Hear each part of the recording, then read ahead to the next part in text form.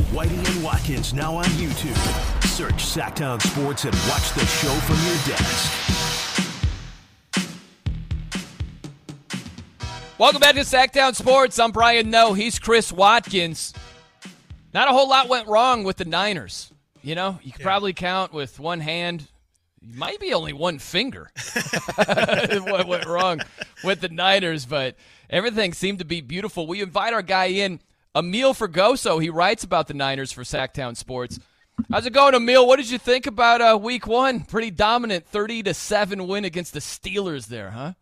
Yeah, I mean, it couldn't have gone better, honestly, for the 49ers. I mean, just from every facet of the game, offense, defense, special teams, everything went pretty much right. And if not for a, slightly bogus illegal contact on Diamador Lenore, their cornerback at the end of the first half, it could have been a shutout, honestly. And I think that's the big part with this team of the Niners is that they made a huge statement on the road after a offseason full of controversy. Emil, the big highlight play of that game was the Christian McCaffrey 65-yard run where, Brandon Ayuk pretty much decleated somebody, and I think it was Ray McLeod is also blocking downfield. Like, can you just talk about how that play is almost like a perfect encapsulation of what this 49ers team is and just how all the guys are kind of pulling on the same string? Yeah, honestly, and if you talk to Christian, he talked about that play yesterday about the 65-yarder, and you can just see the level of appreciation that he has for this 49ers offense because, like he said yesterday, it's not a, just offensive line in the run game. It's all 11 guys are a part of this run game as it makes this team go. And to have guys, star wide receivers like Brandon Ayuk, who is already having an excellent game, 2 touchdowns prior to that, but for him to be involved in the blocking the way he is, it just speaks volumes to this team and how much camaraderie is on this team. And that's what makes the Niners offense so special is that they're all vying for each other. There's no ego, no selfishness on offense. How about Brock Purdy?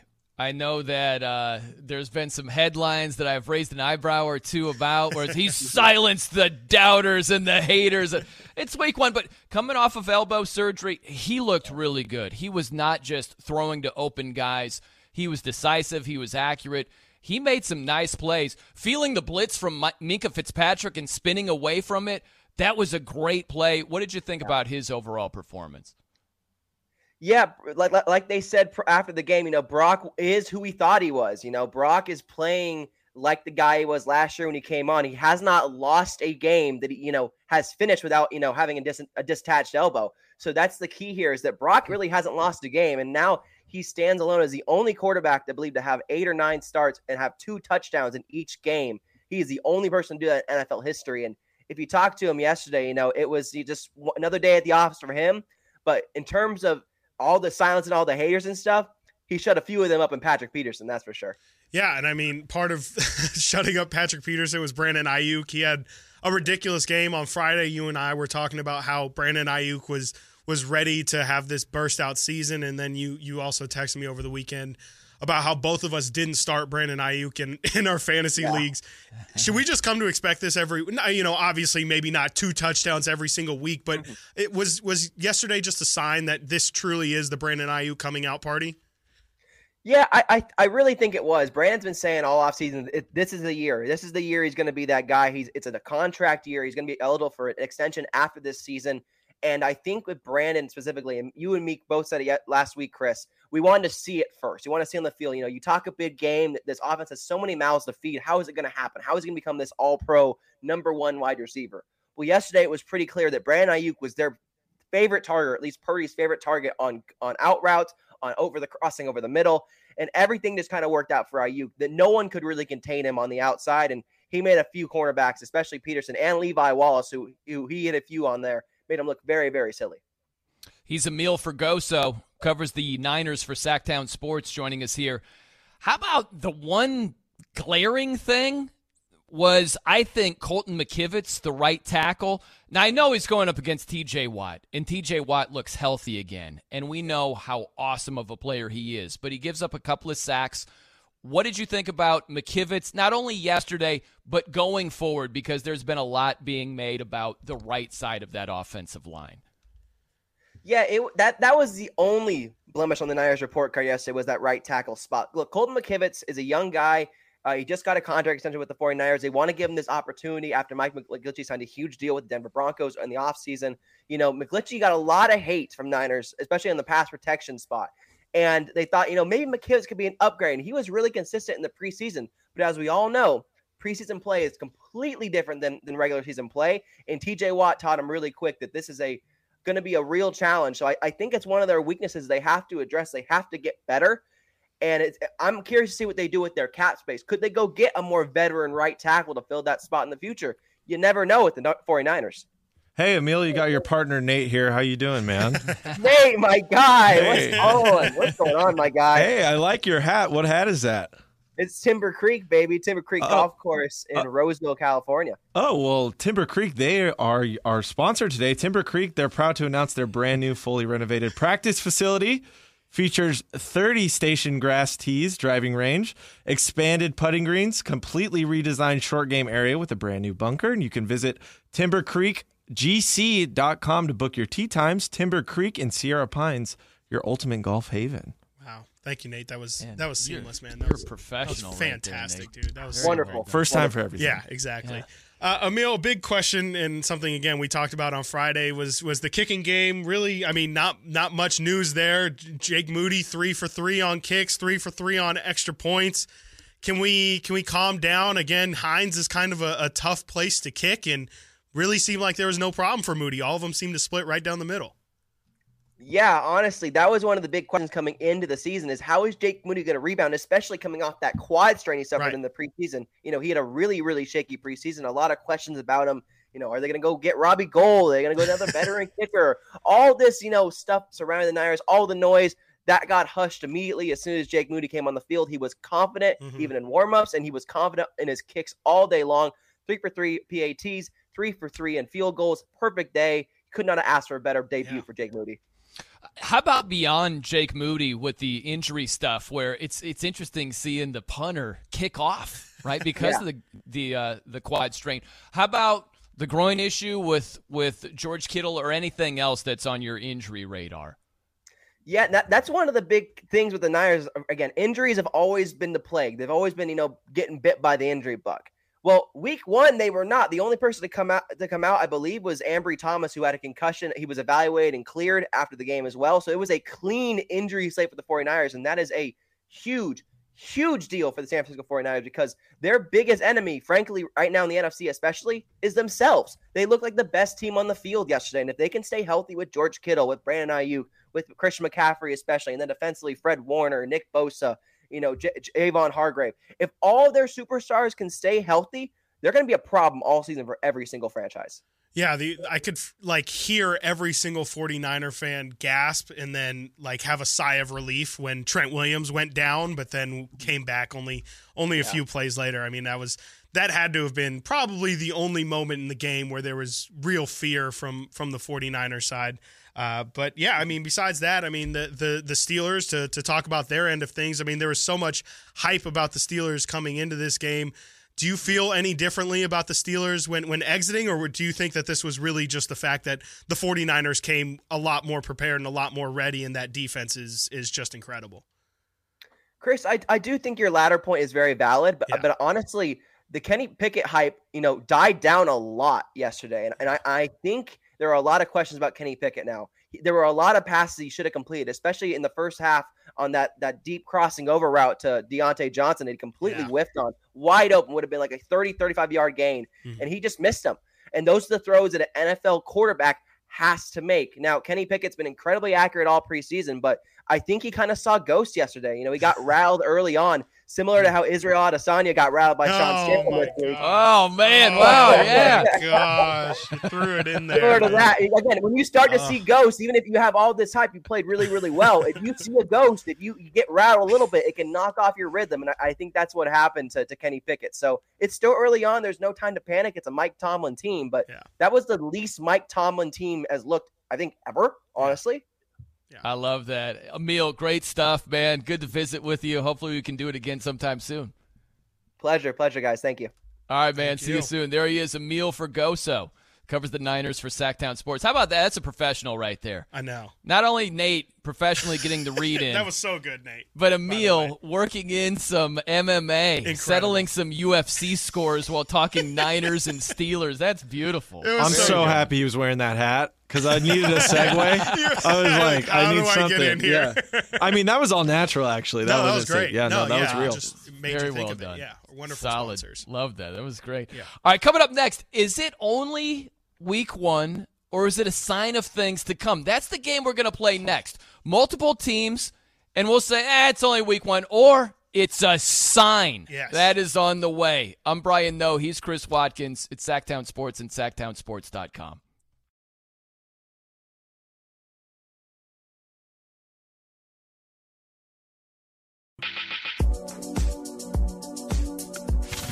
Download the Sacktown Sports app and listen to Whitey and Watkins on your smartphone.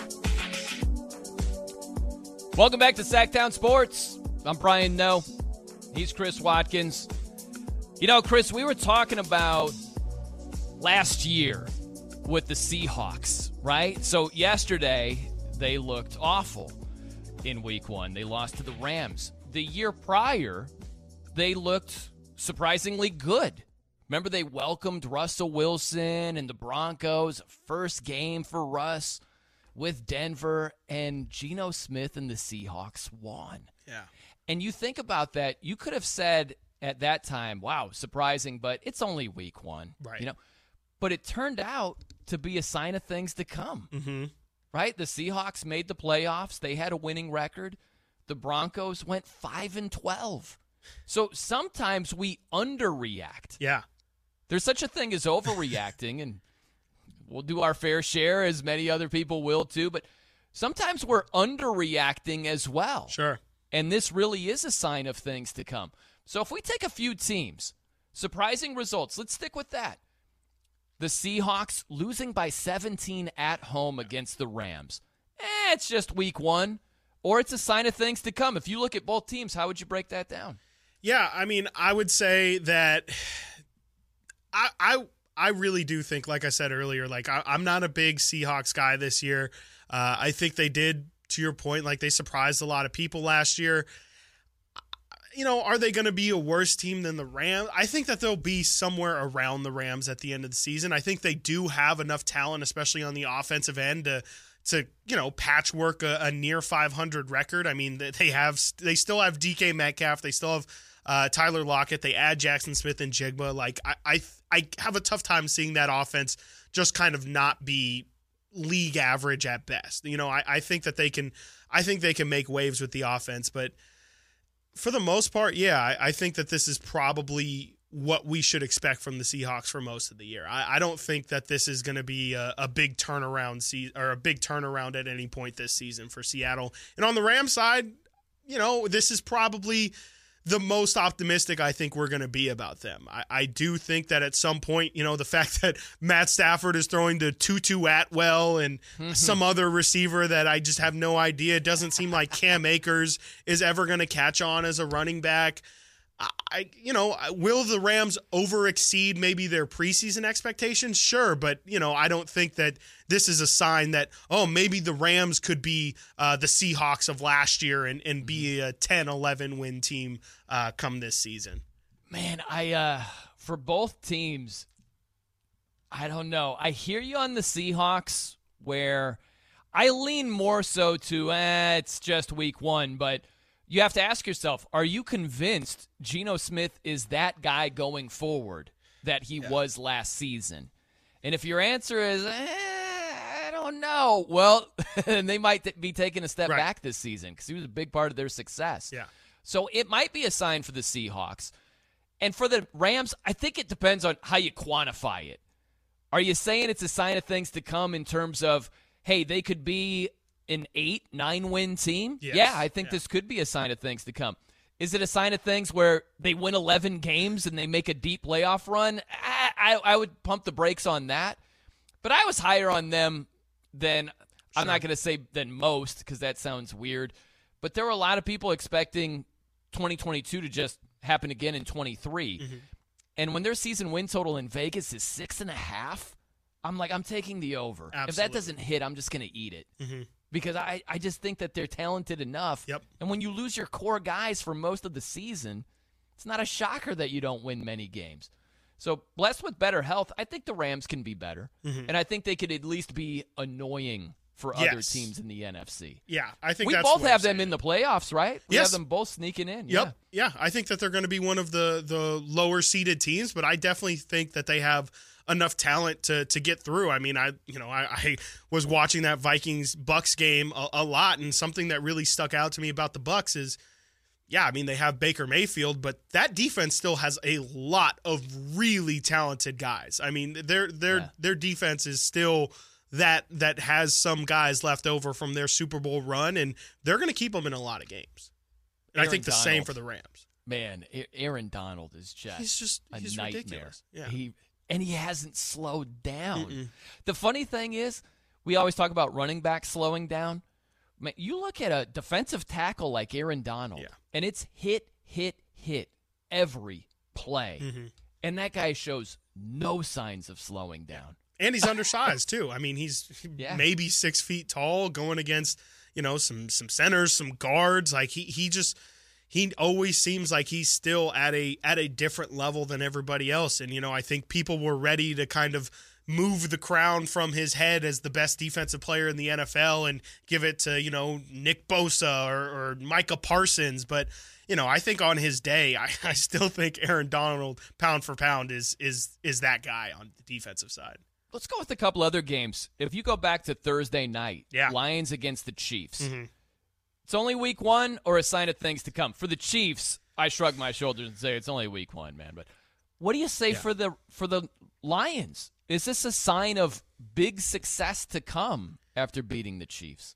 I see the Lions, like, I don't think they won in the fashion that I would have wanted to see them win. Like, only putting up 21 points to me that's disappointing for what I was expecting from that Lions team. You mentioned how bad their defense was last year. I think their offense has to be elite, like in the top 8 of NFL teams if they want to really find success, because I still don't see their defense being much improved. I think they're slightly improved for sure, but I think that, if you were expecting the Lions to weekly contend with some of the best teams in the NFL like they did with the Chiefs, I don't know if they're that good or if they're just going to be better than the competition they face. I mean, yeah, you point out the NFC North and the weak defenses in there. I think they can be good enough to stand above those guys, but when we're talking about can the Lions realistically compete with teams like the Eagles or like the Cowboys or the 49ers, I don't see that yet from them.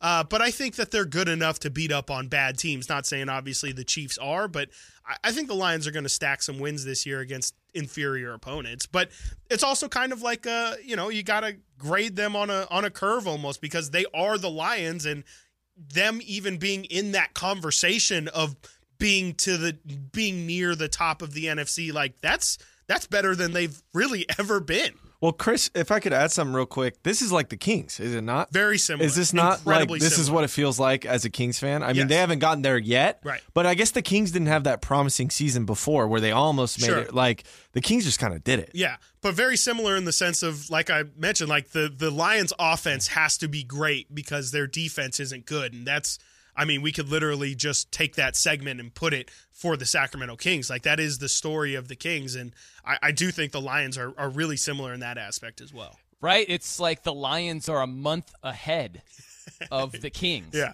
So maybe you're hoping the Lions have a fantastic start to the Sure. season. It might be a sign of things to come for Exactly. the Kings. It's Yeah. weird how that works out. But I hear you. I think when you look at the quarterbacks in the NFC, because none of us are going to just drool about Jared Goff. Won't be But me. look at the quarterbacks of the top teams. You've got Dak. You've got Jalen Hurts, who was very mediocre yesterday Yes, he against was. the Patriots. But a good quarterback, don't get me wrong. You got Brock Purdy. I mean, you could make an argument Matthew Stafford is, among the guys I just mentioned, the best. I could make an argument, Sure. and you wouldn't call me a crazy person, that he's better than all of those guys. But the point is, Jared Goff, who you're not going to drool over, it's not like the top guys in the conference are worlds better than he is. Right. That's just not the case. Right, yeah, especially with how he's playing right now. Like, he's on this massive interception-less streak. He's playing the best football of his career right now. You're right. Like, the NFC's quarterbacks are not elite, especially when you look over at the AFC and you just look at that gauntlet. Like, Lamar Jackson might be the 8th best quarterback in that conference, and he would probably easily be, top 2 or 3 in the NFC. It's guys like Dak. It's guys like, you mentioned Jalen Hurts, Matt Stafford. Kirk Cousins is realistically in like a top 5 conversation in the conference. It's not world beaters. And Jared Goff is kind of, he's a guy who's kind of like I was talking about with Jordan Love earlier. I don't know if he's ever going to be bad again like he was at the start of his career, but I would expect him to play around league average or slightly above. And last year he played like a top 5, top 8 guy.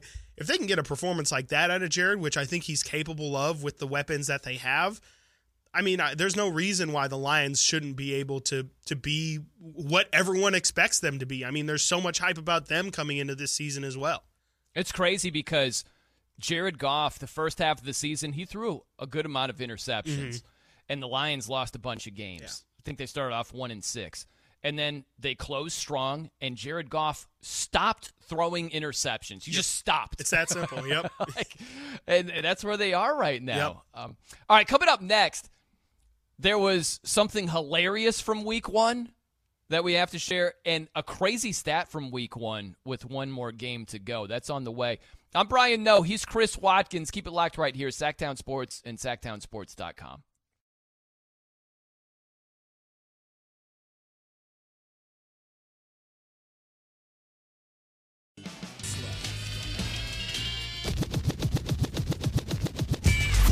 At your desk, on your phone, in the car. Whitey and Watkins. On Sacktown Sports. Welcome back into Sacktown Sports. I'm Brian Noe. He's Chris Watkins. Man, Chris, I found something that just made me LOL. I literally LOL. What's that? So it's a tweet. Saquon Barkley is walking in for the game last night. So he's just walking in through the tunnel, right? He's going to the dressing room. This is well before the game. And his outfit caught the eye of just a random Twitter user. Oh, boy. And he said, "We're losing by 40 tonight." That's exactly what happened. And now, if I go play by play, because you can't see this, and if you don't have a computer in front of you, Saquon is just wearing these sort of nerdy-looking blue jeans, and he's just got a simple, looks like a black T-shirt underneath and a leather jacket. And apparently this Twitter user was not a fan of the outfit. Feeling the fit, yeah. It says we're losing by 40 tonight. Hey. And they lose 40-0. See, like, I don't believe in superstitions or, again, like, I don't really think that anything I do is going to have any real impact on the teams that I root for. But it's stuff like that that really makes me feel like maybe I should be a little bit more worried about the things that I do, because it's not like it's a fine, like, it's not a great outfit. He's not going to be walking New York Fashion Week anytime soon, but it wouldn't, I wouldn't look twice at him if he walked by. Like, it's nothing. It's not Kyle Kuzma. It's not Russell Westbrook or anything. But the fact that the fans said he's going to lose by 40 and then they proceed to lose by exactly 40, you got to feel like somebody out there hates you. Maybe the universe hates you or something. But that's the exact kind of thing that makes me feel like, maybe I don't give myself or anybody else enough credit for how much impact we could actually have. You know what's funny is sometimes, depending on who's wearing the outfit, it's received so differently. For sure. Like if Russell Westbrook wore that exact same outfit, I don't think you would get the same type of pushback. That's tame. That's completely tame. Yeah. That's like, oh my God, Russell decided to dress normal today. But for Saquon, I don't know what it is, right? Like, some people get away with more of the, like, what are you wearing right now?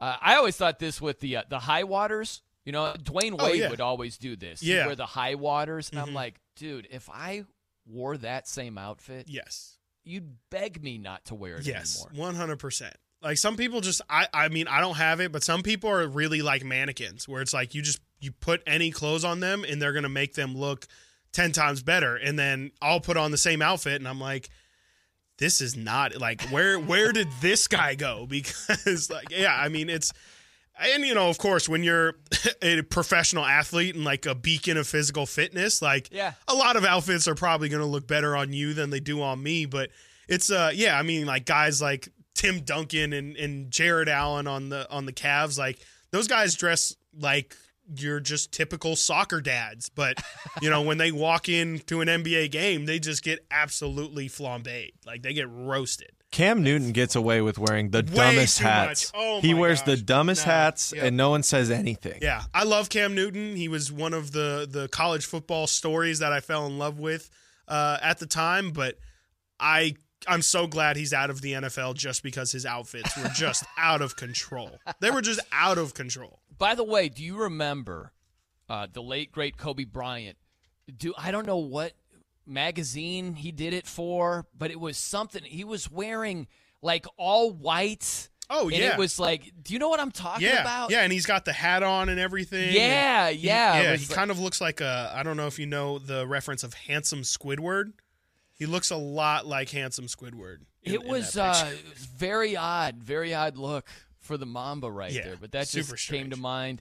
Of course, we all know about Rodman wearing some wild stuff. The A-Rod in the mirror looking, kissing the mirror. That was just regrettable, man. Again, like sometimes poses. Depending on who's posing. If Rodman did that, you'd be like, it's Rodman. Exactly. A-Rod did it, and you're like, what is that? Freak. Yeah, what is he, kissing himself? Like, what is going on here? You know what killed me was A-Rod getting heat, a lot of heat, when Cameron Diaz was feeding him popcorn at the Super Bowl. Do you remember that? Yeah. That is one of the biggest baller achievements there ever could be. I know. And he got crushed for that. Like he's a Roman emperor or something getting fed grapes. Yeah. And it's like, that's kind of, that's love. Like if I told my girlfriend, hey, can you feed me some popcorn right now? Like literally put it, she would be like, do I look like your serf? And the fact that you got Cameron Diaz, like, big movie star to do you're right. Like that's something that should be like, okay, like, clearly. There wasn't a better example that people find A-Rod simply unlikable than that. He's getting fed popcorn by Cam Diaz. Yeah. If Derek Jeter, oh my gosh, they'd be like, they'd he's give that man a unbelievable. trophy at This halftime. guy. They'd be like, oh my gosh.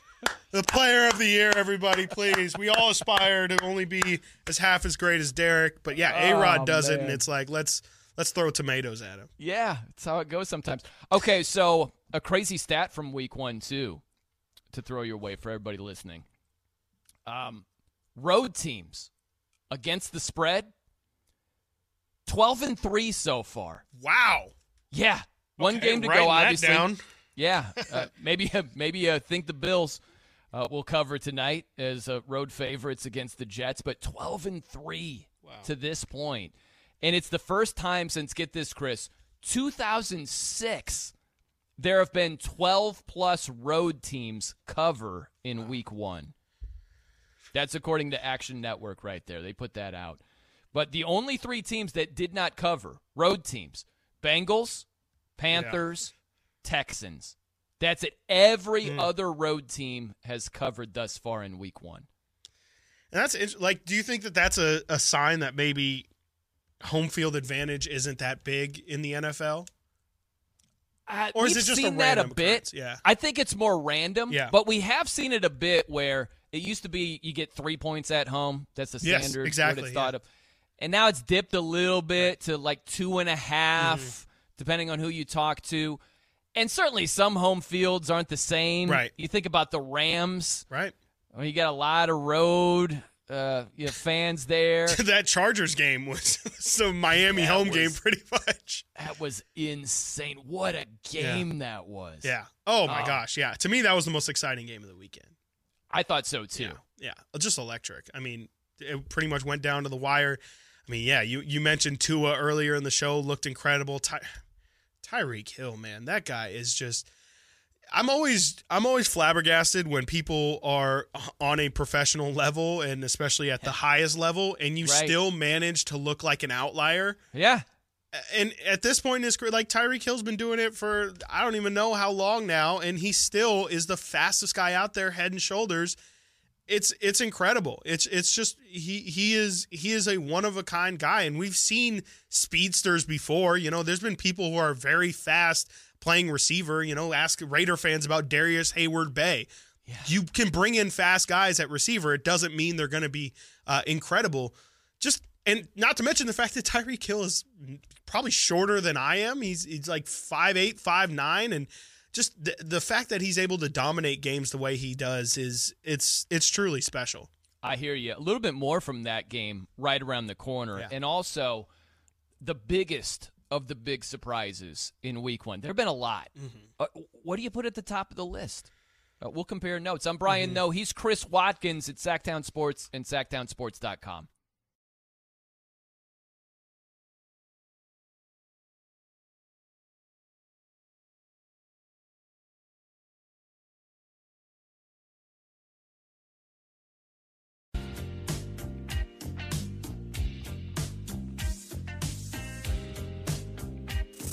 Check out Whitey and Watkins now on YouTube. Search Sacktown Sports and watch the show from your desk.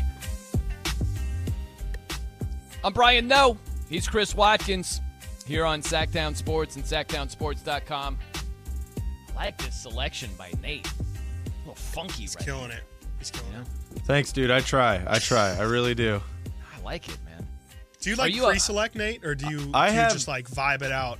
Whatever you're feeling at the break. Pretty much, it's not in the break. Usually I'll do like 4 or 5 ahead, but all these songs are just ones I've put into the machine, and just whatever show I do, I use the songs that I put in. So now, Nate, do you have like 4th or 5th up?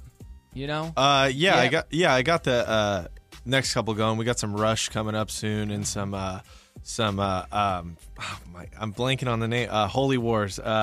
Megadeth. Megadeth, yeah, I don't know why. Get out of here. You got Megadeth on? That's what I was going to ask if you had any metal on deck. Yeah, some Too Short coming up, so get ready for that. Okay. I like that can't wait for those breaks. Thank you. You're super eclectic. I love that. I'm not a big country guy at all, and I shouldn't be saying that. I worked country in the park this weekend, but it's not my favorite. But yeah, pretty much a lot of other stuff I'm into. Oh, I love that. It's like I'm not big on country. I was working at a country event. Yeah. Say that, but well, that's why he's perfect to work it. That's what I found. I'm not a big country guy either, and I feel like they kind of appreciate people who don't know because I happen to know it's like doing photos and videos, and he's got to go backstage with artists, and it's like the last thing you want is someone be, oh my God, that's right, Tom Petty right in front of me. I'd freak out if I saw Tom Petty. Rightfully so. Mostly because it might be a ghost, I think. Right, but I would think so. Exactly. I think we would all freak out. R.I.P. Yeah. R.I.P. for sure, man. He was a legend. Yeah. Absolutely. Okay, so if we are looking for the biggest surprise of Week 1 thus far, Chris, think about it like this. Imagine if one of your friends, one of your family members, they're like, I couldn't see any football yesterday for whatever reason. Yeah. Couldn't see the Thursday night game, couldn't see yesterday at all. Bring me up to speed. What's the craziest thing you saw? What are you saying? What's the first thing like, dude, so-and-so beat so-and-so, or an individual performance? What do you hit them with right out of the gate? I think the first thing I tell them is, you will not believe this, but the Browns beat the Cincinnati Bengals 24-3, and Joe Burrow only had 82 passing yards. Yeah. First things first. That's the first thing that's coming out of my mouth. I mean, I think the Browns are going to be a good team this year. I think they're absolutely going to be better than they were last year. But, I mean, the Bengals, they just signed Joe Burrow to the biggest contract anyone's ever signed. They're coming off a little bit of unfinished business from last year. You would think that the Bengals are going to start off the season knowing that's a big rivalry matchup and at least show up. But for them to not put up a single touchdown and, Joe Burrow, 82 yards? Yeah. Come on. I know. That is shocking. It is. I don't think there's necessarily a wrong answer here, unless you said something that's just outlandish. I think that makes a lot of sense. Yeah. I would go with the Cowboys beat the Giants 40-0. Sure. Yeah. And look, I didn't see 82 yards coming from Joe Burrow, but he did have the calf injury. Yeah. Right? So at least there's you can reasons behind it. kind of explain it, even though that is still shocking. And the weather, too. Yeah. There was some weather last night, but for the Giants to lose 40-0 in a primetime spot, that was shocking. That's what I would say. Dude, the Cowboys blew out the Giants 40-0. That's the biggest win in franchise history for the Cowboys when they shut the other team out. And think about this. Cowboys been around for a long time, and they've had a lot of winning seasons and a lot of big wins.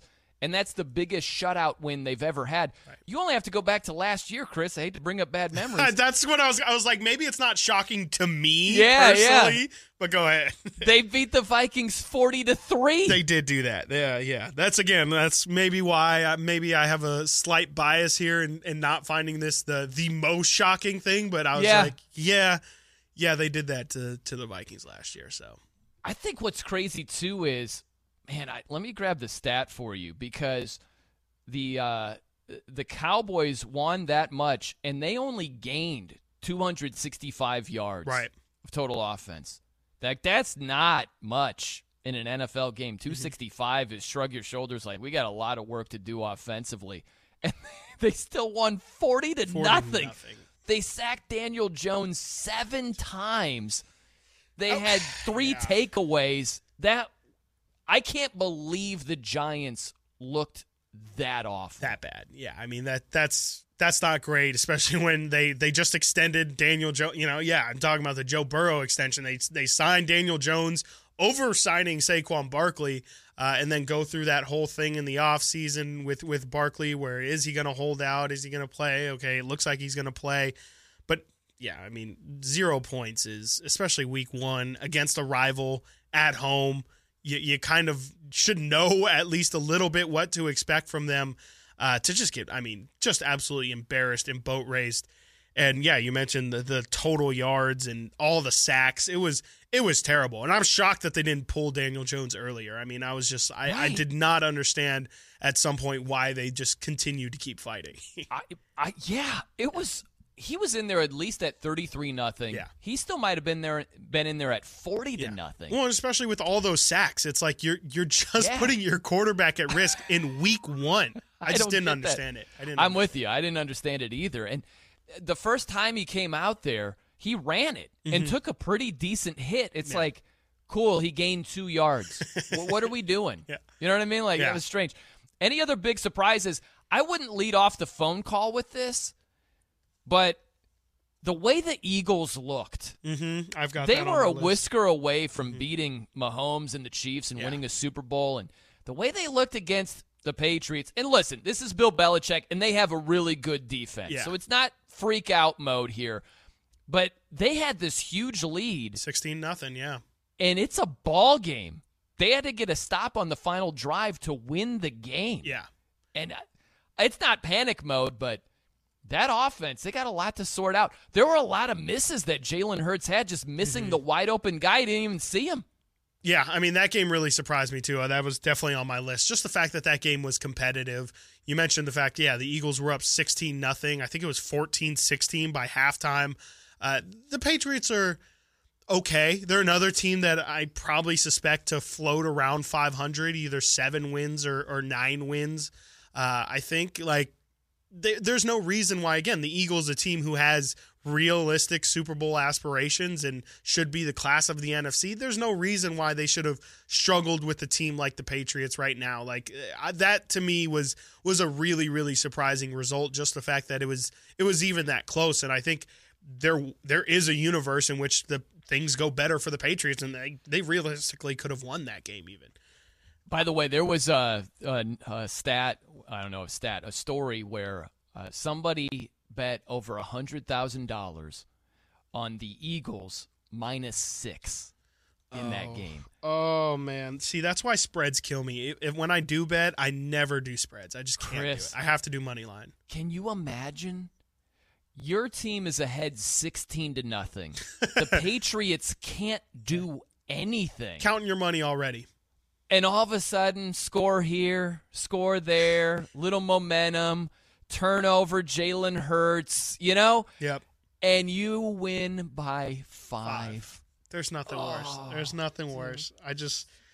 It takes a special person to be able to just swallow those every single week, and especially to come back the next week. That's the kind of thing where like I would have to take a week off. I'm like, man, let me tell you, I put way too much money down, and it was 1 point, and it always seemed no. I'm not built for betting. I'm just not. That's one thing I've learned through my occasional betting experiences. Is just it takes a certain person to be able to just kind of swallow that and then keep it pushing. I take those blows, and it's like body blows sometimes, where I just like it takes all the wind out of me, and I'm like I gotta take a knee here for a minute. I have a funny bad beat story for you from yesterday. It's funny. So I had Tony Pollard with at least 13 receiving yards. I took it in game, so I'm like, he's gonna dump it down to Tony Pollard. So he dumped it down once for 4 yards. He missed him wide open before halftime. Easily would have gotten there. It was a bad throw by Dak. Then later in the game, little screen to Tony Pollard, and I'm like, we need 8 yards. We need 9 yards, actually. Hit it, Tony. Come on, let's go. Kick it into overdrive. He gets past the first wave. He's there. He's got it. Fumbles the ball. He would have fallen forward for that extra yard. He ended on 12. I needed 13. He had 12. Gosh. And they recovered that fumble too, didn't they? Like the Cowboys recovered it. Yeah, which is even worse. And I think he might have even rushed for the touchdown. He might have scored right after that. Yeah. I needed 13 receiving yards, Tony Pollard. But it's all good, man. It happens. How about this real fast, Chris? Yeah. Your level of surprise with the Vikings. Yeah, they have to be talked about. Yeah, losing to Tampa. Yeah. How high on the scale is that? I mean, it shouldn't have happened. It just shouldn't have happened. It's definitely near a 7 or an 8 for me. The defense, it really honestly wasn't their fault. The Vikings defense did a good job of keeping. I mean, the Tampa Bay only scored 20 points, and I think the Vikings offense is more than capable of reaching 30. But it was really just turnovers, really bad turnovers. Kirk Cousins fumbled the ball twice. One time, his right guard literally hit the ball out of his hand as he's dropping back. Just terrible mistakes, really boneheaded mistakes. Kirk missed a couple throws himself, which, was definitely, a lot of quarterbacks did that week 1. I think it was a feeling out process, but really they just let Baker get into a groove. And, Baker Mayfield, we know, is not anywhere near an elite quarterback. He's a bottom tier starter in this league. And if you're going to let him put together a couple easy completions, he's going to find a rhythm, and they did a good job in the first half of keeping him out of that rhythm. But, once when you have targets like Mike Evans and Chris Godwin, they're going to get open a good handful of times. And, you mentioned the fact Mike Evans dropped an easy touchdown in that game. Like there was multiple opportunities for them to run away with it, but that Vikings defense is just, they're better than they are last year with Brian Flores in this year, but they just don't have the talent. How about Kirk Cousins have a nervous breakdown on the sideline, man? Yeah. He acted like he was listening to Megadeth. Yeah. He's just That's what he does. It's just like he's a very detail-oriented guy, and when anything goes off schedule, it's just he's manic, and that's exactly what it was. If things don't go exactly how he planned it, how he visualized it, then he's completely thrown for a loop. Man, yeah, that's not good. Not great. That's not great. Yeah. You gotta make plays off structure too. Right. It can't all be Yeah, and the Vikings have to win games against teams that they should beat too. I mean, they've got a tough schedule this year, and they're not doing themselves any favors losing to teams like the Bucs, who, I mean, I mentioned their defense, but there's no reason why the Bucs are going to win more than 5 or 6 games this year. All right, coming up next, in addition to a dominant win, is this also another great sign for the 49ers? We'll dive into that. I'm Brian Noe. He's Chris Watkins. It's Sacktown Sports and SacktownSports.com.